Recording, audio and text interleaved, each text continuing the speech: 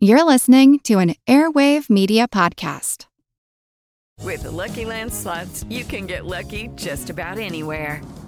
This is your captain speaking. We've got clear runway and the weather's fine, but we're just going to circle up here a while and get lucky. No, nothing like that. It's just these cash prizes add up quick. So I suggest you sit back, keep your tray table upright, and start getting lucky. Play for free at LuckyLandSlots.com. Are you feeling lucky? No purchase necessary. Void where prohibited by law. 18 plus terms and conditions apply. See website for details. Sally Gray.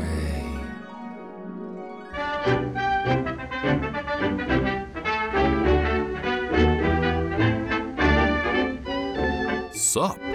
What a busy week. Hope you're all well. I got some cool messages this week. How about this one from Best PBX from OTR Plus, who says, "Oh my word! 10 exclamation points. You are a man after my own heart. Thanks so much for these podcasts and for the articles you have posted as well. I enjoyed your information about Eric Blore. The part about the New Yorker and his death was great. I guess he showed them. He has always been a favourite of mine." You're very welcome, Best PBX. Eric Blore has and continues to rock my socks. And you're correct. The story of what happened when he died is the stuff of legend. If anyone out there would like to know what Best PBX and myself are talking about, do go to @boyclarence.com and look under Heroes, and you'll find the Eric Blore tribute, which tells you everything. Another message on Facebook from Andy Holsworth, which says, "I just listened to the first 45 minutes of each of your specials. On balance, I preferred the 1930s BBC delivery of The Game is Afoot, rather than your sexy delivery of Sex in Monaco." That wasn't my sexy voice, Andy. That was my half-drunk, fatigued voice. But I'm sorry to hear that it didn't tickle your jellyfish. Still, nice that you thought my voice was sexy. Your wife will be pleased. Got one from Teresa Brown on Facebook, which says, "Say, 3 Ys. Weren't you having Christy Putnam on your 5.18 show at 2 p.m? I don't understand that. Is it 5.18 or 2 p.m? Weren't you having Christy Putnam on your 5.18 show at 2 p.m. CST, talking about classic films at the TCM Film Festival? What happened?" I don't know what you're talking about, but I kind of wish that was my life. Intrigue. I googled Christy Putnam, and she's either an old lady who looks like a High Court judge, or a beautiful 20-something in a hoodie, or an elderly gent in an off-the-rack blazer. So Christy, whichever one of those people you are, I hope that you weren't standing in the rain at the TCM Film Festival waiting for me to turn up and talk to you about classic films, because I was actually sat in a caravan near Oxford at the time on a completely separate continent to you. Poor old Christy. Is anyone in the market for a new car?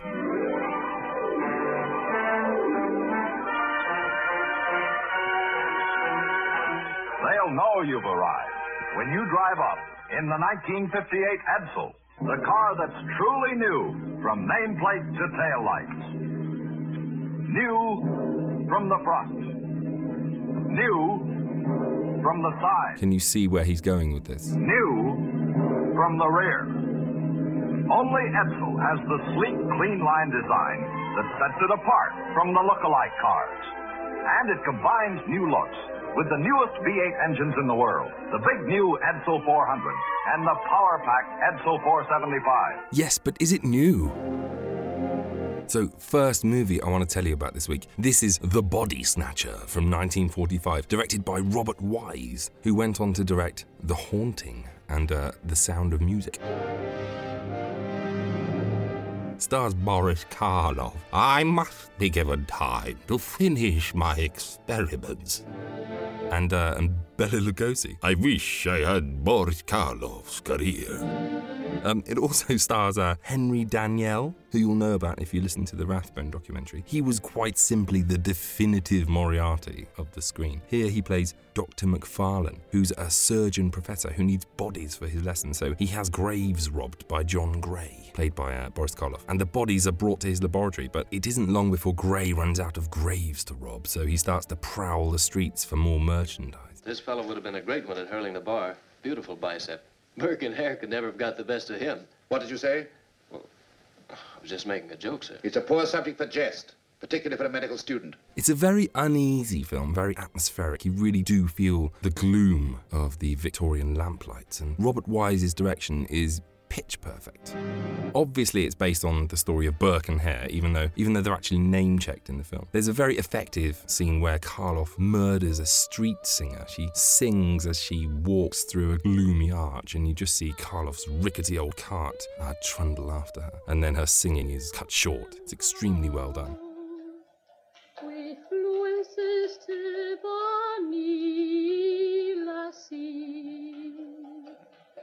That's the gift of old Jimmy, silk and gold and all. Kind of a shame then that even with what amounts to an extended cameo, really, from a rather tired-looking Bela Lugosi, that the script is unusually dull. There are long stretches of exposition and this side plot involving a young doctor who's trying to persuade Dr. McFarlane to operate on a little girl because he's fallen in love with her mother. They're a terrible supporting cast.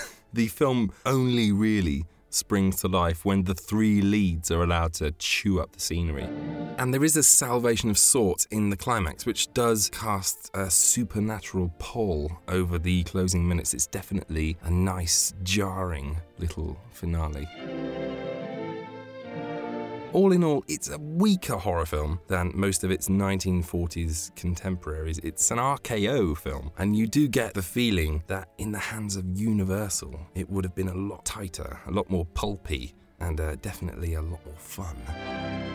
Still, worth a look if you're a Karloff fan, and if you're a fan of quite respected English actors doing quite appalling Scottish accents. You're a fey creature, Meg, with mad ideas, but you have a wildness that holds me to you, my lass. Och I the new, I hae a second film to tell ye of. 'Tis a wee bonny gangster film from 1938. And it has quite possibly the most innuendo-tastic title o' any film. It's called The Amazing Dr. Clitterhouse. Your mind swims with possibility. Clitterhouse, Clitterhouse, Clitterhouse. Great cast in this thing. You've got Edward G. Robinson as Dr. Clitterhouse. You never find out his first name. It'd be great if his first name was like Jeff Clitterhouse, Graham Clitterhouse, or Dick Clitterhouse. Yeah, that one wins. He's called Dick Clitterhouse from now on, everyone, because I'm that mature.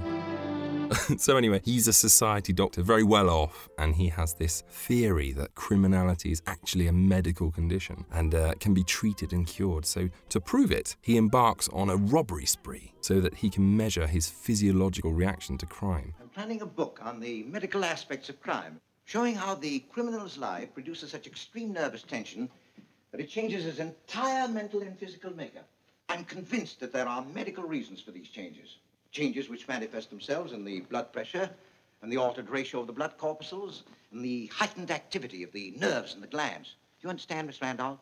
I want to analyze scientifically the precise nature of these changes. But of course I can do it only by studying criminals while they're at work, not after they've been put away behind bars. Proper subjects for such research are naturally difficult to find. So of necessity, I began these experiments on myself. I planned a series of burglaries and went through with them. As accurately as I could, I observed my own reactions. Pulse, respiration, blood pressure, all precisely as I'm doing now. Oh, and incidentally, nurse, I find it very fascinating. Well, he's so good at it that it isn't long before he's overloaded with stolen jewels, so he needs a fence so that he can get rid of them. And he falls in touch with a gang headed by Rox Valentine, played by Humphrey Bogart. And it isn't long before Dr. Clitterhouse has superseded Rox as the boss, as his schemes seem to be netting them so much money. The problem is, though, that he soon finishes his experiment with crime and wants to return to his former life so that he can publish his findings and begin treating criminals. But Rox and the gang decide to blackmail him into staying, which leads to murder. What's your plan, Rox? To make this my headquarters and you my contact man, Dr. Clitterhouse. It's not bad, eh, Joe? The best break we could have hoped for. He gives us a perfect front. Us? Sure, you're in this with me, Joe. Of course, you won't be seeing as much of the professor as you'd like, but I'll have more time for you. So I'm to continue working with you? Not with me, Doc. You're working for me. You got an in with those rich guys. They trust you, invite you to their houses. Dr. Clitterhouse, you're going to get me the layouts of those houses. You're going to get me the keys to their doors. You're going to find out the combinations to their safes. You're going to tell me when they're home and when they're not. Sometimes you'll do the job yourself, sometimes I'll do it. But every time you're going to turn over the stuff to me. And just to show you that I ain't a bad guy, I'm going to give you 10% of the take. That's very generous of you. You'll take it and like it. Should be a terrible film. It's certainly got a terrible title, but much like other heart-on-their-sleeves schlock thrillers of the era, like The Brighton Strangler. The Brighton Strangler. Canterbury. It just revels in its B-moviness. It doesn't take itself seriously for 1 second. There are some proper laughs in this too. The baddies are all snivelling weasels, and the cops are all really stupid, and the girls are all pretty. And you have this overarching Warner Brothers glow. They really were at the top of their game in 1938. This was the same year that they made Jezebel and Four Daughters and Dawn Patrol and Angels with Dirty Faces and The Adventures of Robin Hood. This was blockbuster stuff. And The Amazing Dr. Clitterhouse, okay, it's not perhaps stood the test of time as well as its 1938 brothers and sisters. And let's face it, it's probably because it's called The Amazing Dr. Clitterhouse. Clitterhouse. But if you're the kind of person who enjoys a good bout of light-hearted crime fiction with a few shocking moments and a cracking little ending, and starring Edward G. Robinson and Humphrey Bogart, then you're certainly the kind of person who can see past the fact that this film is all about a man called Clitterhouse. Clitterhouse. Ever seen a film starring The Saint? If you're a fan of The Saint, then you'll know that George Sanders, aka the voice of Shere Khan, aka Scott Folliott from Foreign Correspondent, was the most famous saint of the silver screen. Well, in 1940, he hung up his halo and the role was taken over by Hugh Sinclair, a largely forgotten actor these days, but who gave it a good go. His first outing in the role was The Saint's Vacation in 1941. This was directed by Leslie Fenton, who was a former actor himself. He played Nails Nathan in the James Cagney classic, The Public Enemy. Listen, I'm getting fed up on these rubber checks bouncing in. We're laying down good beer and getting nothing but a lot of bum paper. I got one this morning for $1,200 from that Pete over on Kedzie Avenue. Get over there. I want the dough. Cash or he's hot. If you can't bring in one, bring in the other. He was also married to the actress Anne Vorschak, who was a big star in the 30s. She played lots of moles. Anyway, Fenton turned his hand to directing in 1940, made a string of B-movies, and his second film was The Saint's Vacation. The plot is basically a nothing. There's a criminal after a secret code hidden in a musical box, and the saint has the box, but then he loses it, and then he gets it back, and then he loses it, and so on and so on. I'm leaving. Leaving? We come here for a quiet holiday, and in a few minutes we've beaten up the police, kidnapped a complete stranger, and stolen a box of whatever it is. I refuse to be involved in this any further. Is he really going? Yes, as far as the bar. To be honest, the plot is probably very, very good, but you'll never know. And the reason that you'll never know is that the romantic lead in this film is played by, quite simply, one of the most breathtakingly beautiful actresses who ever appeared in cinema. Her name was Sally Gray. She is so unutterably beautiful that it is almost impossible to pay attention to anything else when she's on screen. And as a result, the already flimsy plot becomes a little secondary. I'm sorry, it's just a little Sally Gray to concentrate. As you can see, I do have a little crush. Sally Gray. Sally Gray actually had a very interesting career. She began in romantic comedies, playing in very light-hearted films, before making the move to rather more dynamic films as the 40s began, including actually 2 Saint movies. She did make The Saint in London when George Sanders was in the role 2 years earlier, in 1939, and she had a remarkable effect on celluloid. Not only was she magnificent to gaze upon, but she possessed a fantastically smoky, husky voice. Well, apparently some people can resist his fatal charm. You're jealous. That's not jealousy, that's merely observation. She gave him the cold shoulder. I say, why didn't you bring her over? Well, I tried. Oh, it's a pity. I mean, here we are, 3, a crowd. Who am I supposed to be with, Monty? You or Mr. Temple? Oh, Simon will do. Simon, by all means. She was also a remarkably talented dancer. During 1933, she starred on the London stage in The Gay Divorcee with Fred Astaire, who was so taken with her that he gave her private dance lessons. Unfortunately, just after The Saint's Vacation, she suffered a collapse when her partner, the actor Stanley Lupino, died of cancer. The collapse was so bad, in fact, that she effectively retired from the screen at the age of 26. Fortunately, though, she returned to films in 1946 for a few years and made a string of films that really established her as Britain's brightest light. She starred in the outstanding murder mystery Green for Danger, which even today stands up as one of the greatest murder mysteries of all time. Then They Made Me a Fugitive with Trevor Howard, followed by a very strong series of movies that really got her noticed, even in America.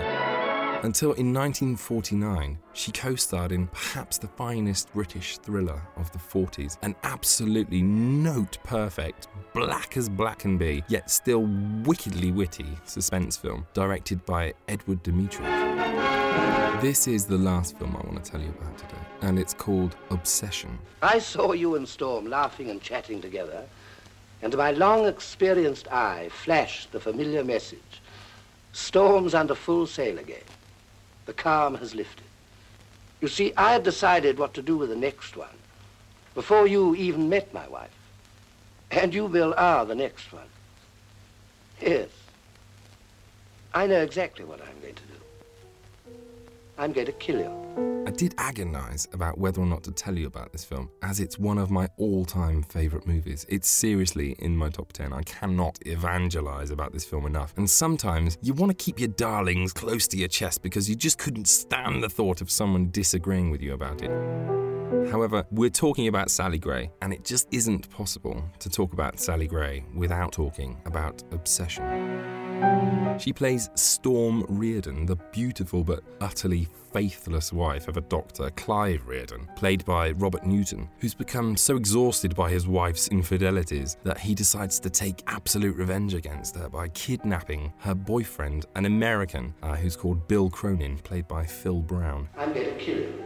The last she sees of Bill is when he and Clive leave the house, and so begins this cat and mouse game between Storm and Clive. She's trying to use her wiles to convince Clive that she knows exactly what Clive's done with her boyfriend, that he's actually been in touch and that he's safely back in the States, and that Clive has no bargaining chips to emotionally blackmail her with. So you've had a letter from Bill Cronin? Yes. When was this? Just before lunch. So he's alive then? Naturally. Where is he? He doesn't want you to know. May I see the letter? I've burnt it. Well, it's nice to know that he's turned up again. Isn't it? Let me see now. It must be 5 days since I scared the daylight out of him. Frankly, you know, I didn't think you'd hear from him again. You surely didn't think your petty jealousy would put Bill off? Yes. I wish I hadn't burnt that letter. Then you could have read what I read. Well, go on. I won't tell anyone. Bill's waiting for me. Do you hear? Bill's waiting for me. He loves me and wants me to divorce you. He's waiting for me and loves me as you've never loved me. When are you off, my dear? Every single statement she makes is met with the same wry little smile from Clive, who allows her to think that she has the upper hand and that she knows what she's talking about. The fact of the matter is that Clive's revenge plot goes much further than simply making Bill disappear. As it turns out, Clive is rather a skilled chemist, and he's putting his skills to rather grisly use.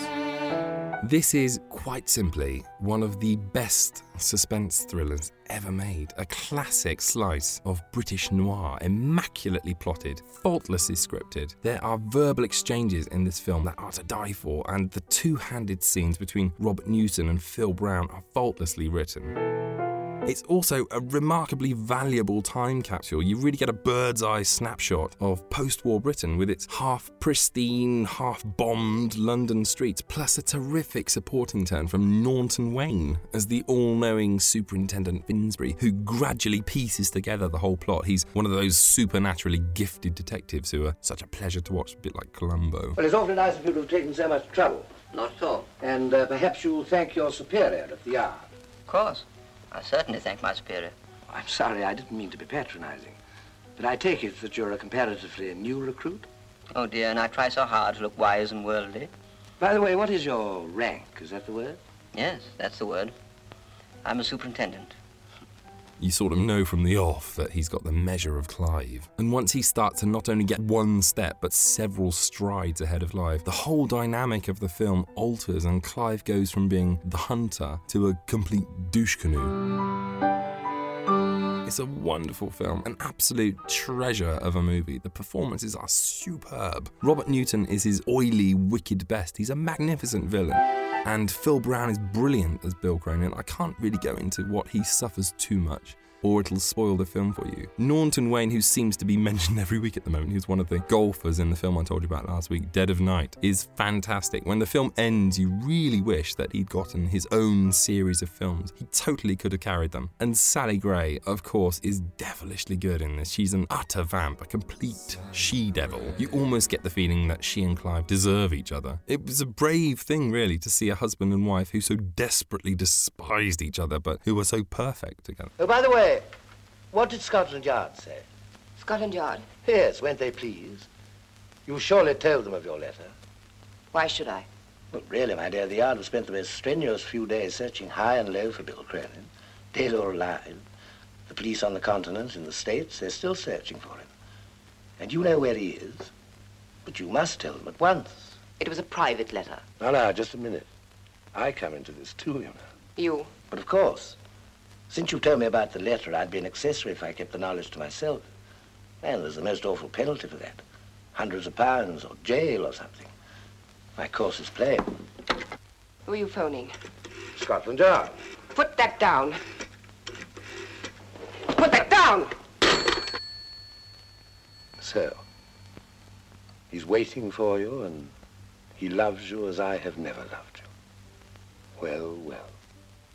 I hate you. It's an outstanding film, one of my personal favourites. If you're a fan of suspense movies with a wicked edge, think Hitchcock mid-40s period, you'll love it. Hitchcock must have seen this film and kicked himself. I love this film. In fact, I love it so much that I have decided to make it the prize for this week's competition. Furthermore, I couldn't bear to part with my own copy of this film, sentimental value. So I've actually bought a brand spanking new copy of this film on DVD, and it's here with me now, still in its cellophane wrapper. Pristine and waiting for one of you lucky people to add it to your collection. To win it is the simplest thing in the world. Come back after the radio play and I'll tell you how. So, radio play for this week. No messing around. Judge for yourselves just how distracting a man's name can be. It gives me great pleasure to introduce the Screen Guild Theatre's presentation of the amazing Dr. Clitterhouse with its original team of Edward G. Robinson and Humphrey Bogart. Clitterhouse. Remember, we decided it's Dick Clitterhouse because we're very grown-up people. Dick Clitterhouse. And now, a word about our story. Uh-oh.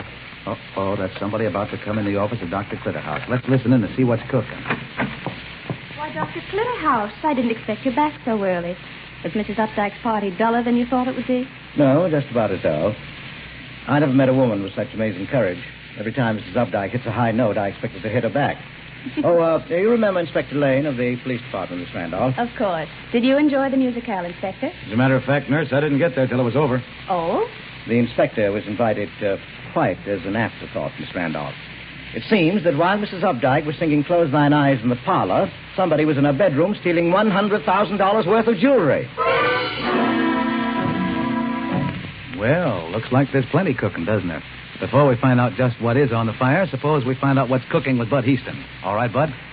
You know, folks, this is the one season of the year when many of you car owners, especially up north, can actually feel the need of having your car prepared for the weather that's approaching.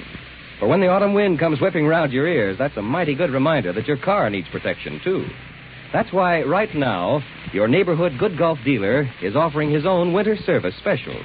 You folks in the north will find that your Good Gulf dealer has a light, free-flowing grade of Gulf Lube motor oil that will give you faster starts, and that he has lighter lubricants for your transmission and differential to make shifting and driving easier.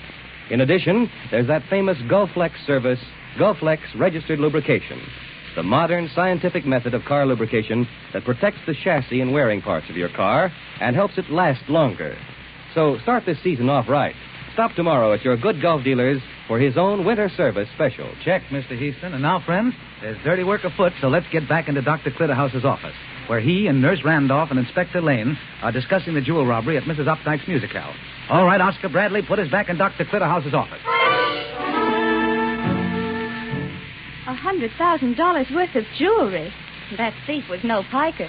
Do you have any clues, Inspector? No, not yet, but we'll catch the fellow all right. Oh, yes, I was almost forgetting why he came here with me, Inspector. Miss Randolph, Inspector Lane has a headache. Will you get me that bottle of paradictyl chloride tablet? I believe it's in the cabinet. Yes, sir. Oh, and put my bag in the closet for me, will you? Certainly, Doctor. I hope your pills will fix me up. I haven't had a good night's sleep in weeks. Well, these robberies are getting on your nerves, Yeah, this Updike affair is the fourth in the last month. All obviously done by the same man, too. Yes, you have no idea who the crook is. No, not yet. But he'll make a mistake. They all do. Well, what kind of a mistake do you think you'll make, Lane? Is this that hobby of yours again? The medical approach to crime? Well, someday criminologists will thank me for that hobby. But I would like to know, what kind of a mistake are you hoping for? Well, it'd be nice if he went to the wrong fence. Fence? Oh, yes, receiver, you mean? Yeah, the guy who buys the hot stuff. Oh, yeah. If he picks the wrong one, that'll be the end for him because I know them all. From the double-crossing petty larceny guys right up to Rox Valentine. Rox Valentine? What an interesting name. Yeah, Rox is the big boy. We've never been able to get much on him.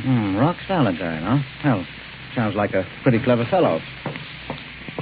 Here are the sleeping pills, Doctor. No, thank you. Anything wrong, Nurse? No, nothing. Oh, you look a little upset. Well, this is the paradictyl chloride, all right. Found it in the cabinet, No, Doctor. It was in your medical bag. You, opened my bag?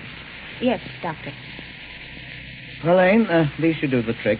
Just take the dose prescribed on the bottle. Only half a tablet? Well, that's all that's given as a sedative. In larger quantities, paradictyl chloride is a deadly poison. Oh. Okay, Doctor, and thanks. Say, this crook would make swell material for your book. When we get him, I'll invite you down. Oh, I'll be there, all right. So you opened my bag, Miss Randolph. Yes, Doctor. Rather glittering array of equipment in that bag. Don't you think? Yes, Doctor. Well, did you see any medical supplies you'd care to wear? Dr. Clitterhouse, you stole those jewels. They are the proceeds of my fourth burglary. You deliberately committing a robbery. 4 robberies, Miss Randolph. Don't talk as if I were a beginner. But what can you possibly want with all that jewelry? Oh, I don't want it. Candidly, it's a nuisance. An unfortunate byproduct of my experiments. You're experimenting with criminals? Oh, yes, I have been planning a book on the medical aspects of crime for a long time now, Miss Randolph. My book will show how the nervous tension caused by crime changes the entire mental and physical makeup of the criminal. But you don't know any criminals. Precisely. And so I became a criminal myself. I planned a series of burglaries and went through with them. And as accurately as I could, I analyzed my medical reaction to each crime. Of course, it's merely a research in a rather unusual form. Well, let's shut up shop. I've had quite a busy day. Tomorrow I pay a little visit to Rox Valentine. A patient? No, a fence. Well, let's, what are you looking for, Miss Randolph? A sleeping pill. For me? No, for me.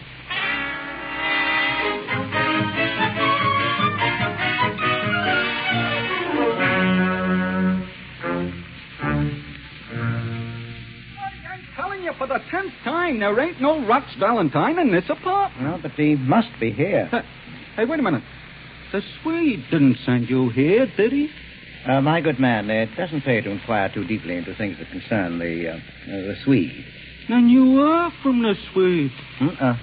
Well, who said I wasn't? What does he look like? The Swede? Yeah.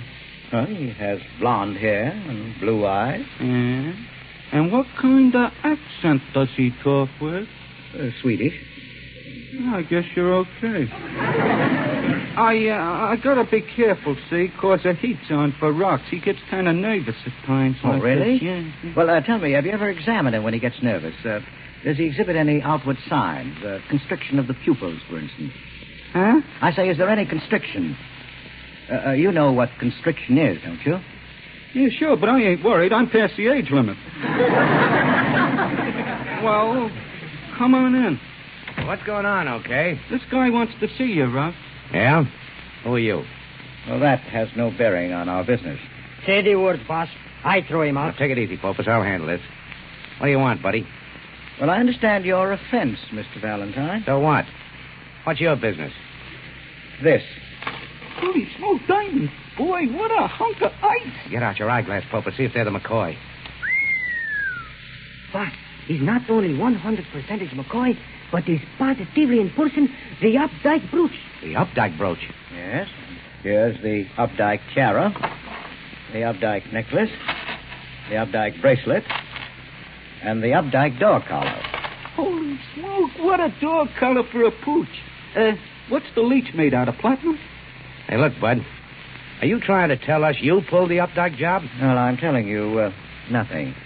I think that these jewels being in my possession speak for me. Yeah, well, they ain't saying why you came down here to see me. Well, it's all very simple, Rox. I need you, and you need me. Now, what do you say to my joining you professionally? What? You mean become one of the mob? Yes. You're screwy. Well, I'm sorry we couldn't make a deal, Rox, but that's your business. You know, these Updike jewels are small stuff. Yeah? Oh, just a sample of the hauls we could make working together. Well, goodbye, gentlemen. Now, wait a minute. Maybe we could use you at that, buddy. Well, now you're using your head, Rox. Only remember, I don't trust no one, see? No one. Well, I hope I'll give you good reason to alter that philosophy. He talks like a university professor, don't he? Yeah. Well, Professor, you're one of the mob now. Let's have a drink on it. Thank you. Well, here's to crime and research. And what? Never mind. Make it just to crime. Well, here I am, a member of a bona fide group of thieves. It's amazing, gentlemen. Really amazing.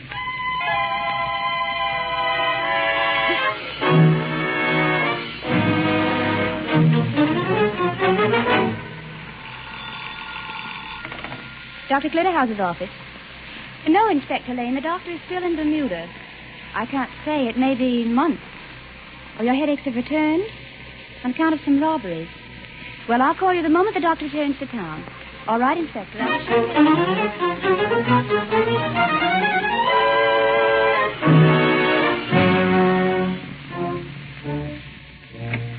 Hiya, Professor. Oh, hello, Rox. Everything go all right? Yeah, that loft was a pushover. We split up. The boys will be back soon. Say, what's in that tube on your desk? Blood. I took the specimen from OK before he went out on the warehouse job. I'll take another when he gets back. You got more OK's blood now than he has. Say, I've been wanting to talk to you, Professor. All right, Rox. What's on your mind? I don't like the way things are going lately. What's the matter? We've been successful enough, haven't we? That ain't it. I used to be the head man around here. I don't like the way you moved in, see? And the main thing I don't like is that book you keep writing. And I've told you 100 times there's nothing in this book that concerns you. Yeah, but if it don't concern me, why don't you show me what's in it? Well, really, Rox, you're making a mountain out of a molehill. I don't go in for this close-mouth business. Now, open up, Professor. What's your name? Who are you, anyway? Well, Rox, that is the major thing that doesn't concern you. Hiya, boys. The stuff is here and it's mellow. The most beautiful birds you ever see. Yeah. I picked out a nice mink for my wife. Her sable coat was beginning to look even shabbier than her Eamon. Throw the stuff on the table. Let's have a look at it. Yes, and while Rox is examining the take... I know. Here we go again. Okay, Professor. Jab away. You too, Popus. Roll up your sleeves. I'm ready with the needle. Please, Professor. I got enough holes in me now from this. Do you know how we spray the lawn at our house? No. I drink a glass of water and go out and stand in the grass. Well, there. Thank you, gentlemen. You've been very good subjects. You've told me all I wanted to know. It's a nice haul. There must be $500,000 worth of furs there. My cut will come to plenty. Well, your cut will come to even more than you think, Rox. Huh? What do you mean? Well, I'm going to divide my share among the three of you. Huh? You mean you don't want no money from this job? Exactly. What's the idea? Seems kind of funny to me. Funny? Is incomprehensible. Well, you see, gentlemen, it's a little farewell gift from me to you. Oh, so you're walking out, huh? Just like that, huh? Huh? Just like that. And taking your little black book with you. Oh, yes, indeed I am. Pardon me, Rox. I'd like to use the phone behind you. Thanks. Hello? Yes, I've decided. Well, tell Mrs. Gansford I'll see her in the morning. What? Yes, I weathered all storms, and I arrive home tomorrow for good. Yes, tomorrow, then. Well, goodbye, gentlemen. It's been very enlightening to have known you. So long, Professor. Happy days, sport. Thanks, fellows. And now that there are no hard feelings, Rock. Get out. Very well. I'll see you in the medical papers, gentlemen. You think the guy's daffy? Daffy, nothing. I'm going to do a little research work on my own. Where's that phone? Give me a screwdriver, Popus. You going to take the phone apart, Bob? Sure, I fitted a piece of the pencil lead under the dial. When your professor spun it, it went around with the dial and made a mark each time. I used a watch to click it over a notch with every spin. Holy smoke, look. Yeah, it worked pretty good. Now, there's 7 marks there. All I got to do is sort of translate them. Pretty nice of the professor to write down his own number for me. Well, here goes. You're phoning his number? Shut up. Hey, Rocks, that ain't right. Shut up, I tell you. Hello? Is this Plaza 74018? Who? Dr. Who's residence? Oh, never mind. Thanks. So that's who he is.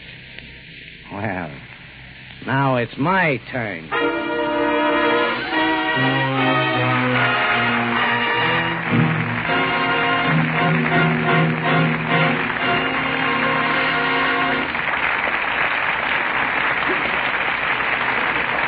Dr. Clitterhouse doesn't know it, but there's a goose cooking, and I think it's his. Our Gulf Theater audience will know all the answers in just a moment. And meanwhile, here's a young fellow with an answer or two on another subject. Your headquarters for making your automobile last longer. That's a mighty good way of thinking of your neighborhood Good Gulf dealers. Because every time you drive in at the sign of the Gulf Orange Disc, your Good Gulf dealer can help lengthen the life of your car. For instance, right now, he's offering his own winter service specials, about which you've heard earlier. These service specials not only keep your car in tune with winter, they help it last longer, too. And your Gulf dealer is always ready with other Gulf quality products, such as Gulf No-Nox gasoline, the extra value gasoline that has been especially designed to prevent harmful pounding and hammering inside your motor. So right now, when you may not know just how long it'll be before you get a new car, stop regularly at your Good Gulf dealers to help your present car stay young longer.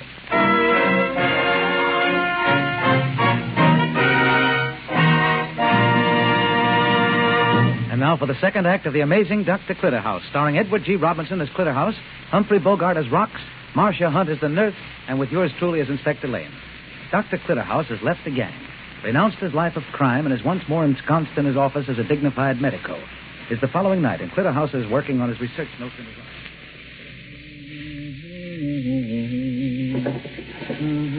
Ah, you sound happy, Professor. Rock, how did you get in my office? It was a cinch. Kind of careless of a mastermind to leave his windows open. Dr. Clitterhouse. Oh. You know my name, too. Yeah, I know all about you. You intend exposing me to the police? Me? Do a thing like that? Why should I? Well, then what do you want? Now, take it easy. We'll get to that. While I was waiting for you, I've been reading your little black book here. My notes? Names and everything in here. Blood analysis of OK after loft robbery. Pupils of Rock's eyes react slowly to strong light. Ought to make nice reading for the cops. Now, look here, Rocks. I've tried to... Oh, I'm sorry. I thought you were alone. Oh, it's all right, Miss Randolph. Anything wrong? No, I just forgot to tell you that I put some paradixyl chloride tablets in your cabinet. Mrs. Gansett might call. Oh, yes. Thank you, Miss Randolph. Good night. Good Stick night. around, sweetheart. What? I said stick around, sweetheart. Maybe the doc's been shooting off his mouth to you, too. Doctor, what right is this man to talk? Well, I'm terribly sorry, Miss Randolph. Apparently, I've made the same mistake as the immortal Dr. Frankenstein. This is my monster. Oh, then he must be one of...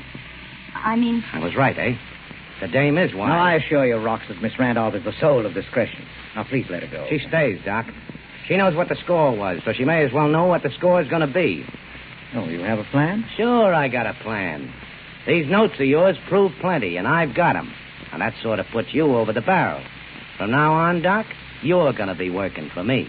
Oh, very interesting. It's wonderful. You got an in with a lot of rich guys, and you're going to use it. Mm-hmm. You're going to slip me the layout of their houses, find out safe combinations, tell me when they won't be home. It'll be a cleanup for me. And just to show you I ain't a bad guy, I'm going to give you 10%. Well, your generosity stuns me. You'll take it and like it. Doctor, you mustn't let him do this to No, you. I'm afraid it's unavoidable. Well, what else can I do? Nothing but offer your new boss a drink. Oh, yes. Good suggestion. I have some excellent scotch in the cabinet. Wow. About 6 fingers and a water glass ought to do the trick. Oh, how about you, sweetheart? A little snifter? No, thank you. Ah, don't be like that. You know, you ain't bad looking. You take them flat-heeled shoes off you and take some of the starch out of that uniform. Leave her alone, Rox. Private stock, huh? Okay. But hurry up with the drink. Talking to her gives me a chill. It's on the way. Rox, do you seriously mean all you said? Try and cross me, Doc. You'll find out. Well, that's that. Here's your drinks. Thanks. Not bad. It's imported. You probably noticed the full smoky flavor. Well, a toast. So a killing for me and 10% for you. Well, couldn't you make that to crime and research? Still harping on research, huh? Yes, because I have some more to do. I've neglected the study of the greatest crime of all. Yeah, what's that? Murder. Ah, that's bad business, Doc. You can't get away with it. Oh, I don't know. It's quite easy for a doctor to eliminate someone. For poison administered in the guise of medicine, the body dropped in some convenient river, and the verdict would be death by drowning. You got a nasty mind, Doc. Yeah. I'm getting sort of sleepy. You are, Rox? Yeah. That drink sure hit me. Oh, did it? Look at me. Can you see me clearly? No. You look funny. Small and far off. My voice. Sounds rather indistinct, doesn't it? Talk louder. I can't hear you good. Doctor, what have you done to him? Well, as you pointed out, Miss Randolph, there were paradictyl chloride tablets in the cabinet. Doc, I can't open my eyes. No, Rox. And you never will again. You. Oh, thanks. There's no use struggling. Unfortunately, you placed me in a position where this was the only way out. I couldn't very well sacrifice my life's work because you were greedy, could I, Rox? Could I, Rox? No, I couldn't. You killed him. Yes. I'm terribly sorry I had to do it, but he was going to place me in such a position that my life's work would suffer. I'm so sorry, Rox, but you created an impossible situation, my friend.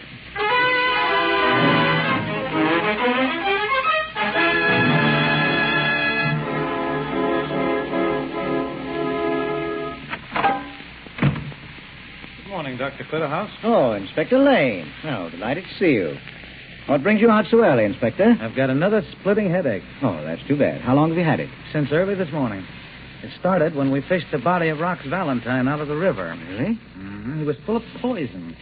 Paradictyl chloride. Oh, how distressing for him. Any clues? Yes. Yes, in his pocket was a book of matches with a telephone number written inside the cover. It was somewhat blurred by the water, but it's either Plaza 74018 or Plaza 74016. Well, it couldn't be Plaza 74018. That's my number. Yeah. So it must be the other one, 4016. That belongs to the Beautyform Girdle Company. Valuable clue, Inspector. Oh, we'll get more. We just picked up Harry Popus and O.K. Kinsella, and we'll soon have a complete description of this mysterious professor. I'm on my way to talk to them now. But your headache, Inspector? Oh, yeah, that's almost gone. However, don't be surprised if I drop back later today. No, I won't. Goodbye, Inspector.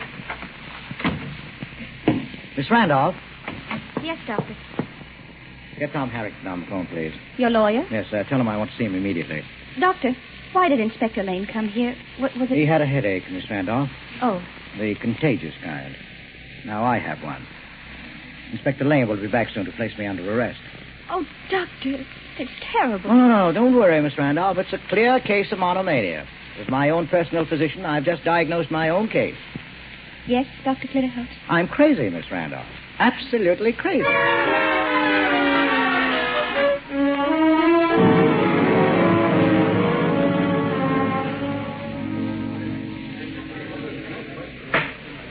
Order in the court, please.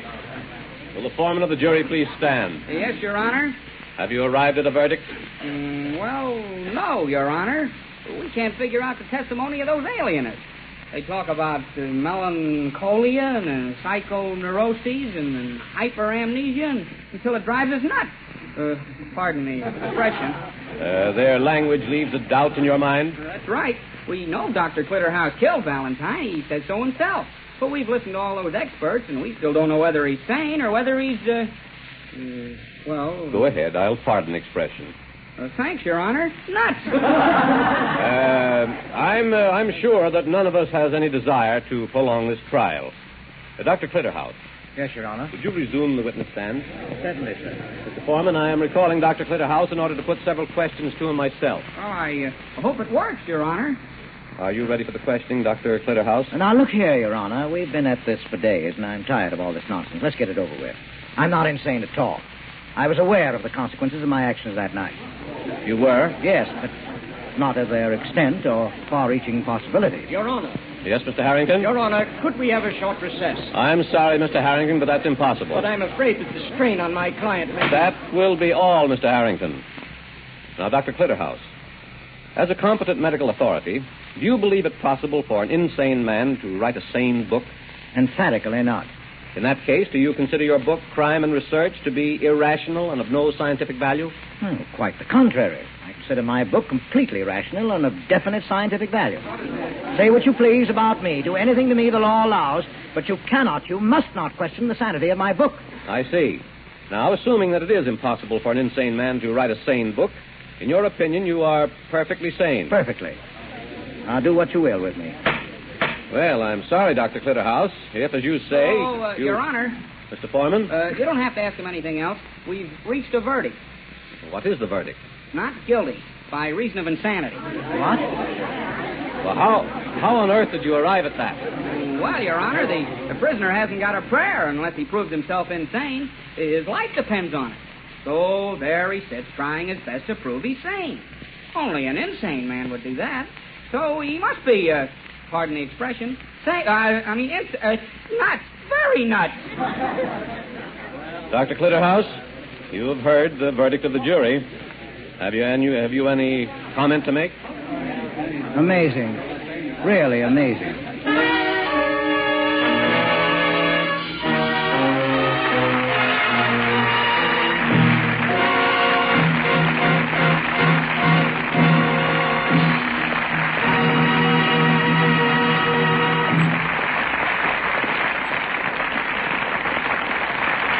Thanks to Edward G. Robinson, Humphrey Bogart, and Marcia Hunt for a most entertaining show. Awesome stuff. That was Edward G. Robinson and Humphrey Bogart in The Amazing Dr. Clitterhouse. And so onto the competition. You could win Obsession, the unbelievably good 1949 British thriller starring Robert Newton and Sally Gray. See for yourself why I have made such a fuss about Sally Gray, and to do so is a very simple affair indeed. I'm not going to ask you to like a Facebook post or answer a question. In fact, the way to enter this competition has been blazingly obvious throughout this entire episode. Sally Gray. If you would like to win this brand spanking new copy of Obsession, simply add the hashtag Sally Gray to any tweet you happen to tweet in the next week, and I will pick a winner on Monday the 26th of May. That's SALLYGRAY. Sally Gray. Sally Gray. Sally Gray. Clitterhouse. And yes, you can enter more than once, so feel free to add hashtag Sally Gray to any or all tweets until then. And if anyone asks you what the hell you're talking about, do tell them. Simple, right? Do it now. Why not tweet about how much you've enjoyed listening to the story of Dr. Dickolas Clitterhouse on the Attaboy Clarence podcast? Hashtag Sally Gray. You'll be the envy of your vastly inferior cohorts. Sally Gray. So next week's show will actually be my last for a couple of weeks, as I'm off again to make another full-length special episode. This one's going to be a very dramatic affair. It's the story of how Hollywood went to war with itself in the late 40s, early 50s, when it was gripped by the Second Red Scare. It's a fascinating time in Hollywood's history. Heroes were born and legends and reputations were destroyed. Hollywood really showed its true colours, and it became a vicious war between the government and advocates of free speech. The effects of the battle would linger for decades, and I'll be telling the whole story of the heroes, the villains, and the many, many casualties. Bizarrely, there must be something in the air. How Is This Movie podcast also came out with a show about this very subject this morning. And if you want a good primer before my documentary hits, it's a great discussion about the events that preceded the Red Scare and the McCarthy hearings that came afterwards. So do check that out if you'd like a primer before my special hits in a couple of weeks. It's a good discussion that will definitely set the scene for you. Also, I should point you towards Dan Carlin's superlative hardcore history, episode 40, entitled Radical Thoughts, which actually inspired me to delve further and make this my next topic. He really gets under the skin of why communism was so terrifying to Americans. And also check out The Story of Film, an Odyssey, a TV show by Mark Cousins, episode 5, which also made me determined to tell this story. My special's name will be Hunting Witches with Walt Disney, and it'll be with you in a few short weeks. I've just started to record it. So as next week's show is my last for a few weeks, I've decided to go big. In next week's episode, episode 15, I'll be bringing you the full, unedited version of perhaps the most infamous radio play of all time, a 1-hour slice of hysteria that pretty much everyone on Earth has heard of. The complete 1938 broadcast of Orson Welles' The War of the Worlds. If you haven't heard it before, you're in for a real treat. And if you have heard it before, you're in for a real treat. Until then, email me at adam@attaboyclarence.com. Like the Facebook page, just search for Attaboy Clarence. Follow me on Twitter at @AttaboyC. And if you have a spare 2 minutes, please leave a review on iTunes or Stitcher. And remember to hashtag Sally Gray, SALLYGRAY, as many times as you can to win the exceptional Obsession on DVD. Sally Gray. Next week, we shall all experience the War of the Worlds together. But until then, thanks for listening, thanks for subscribing, and my undying thanks for your continuing support. Bye for now.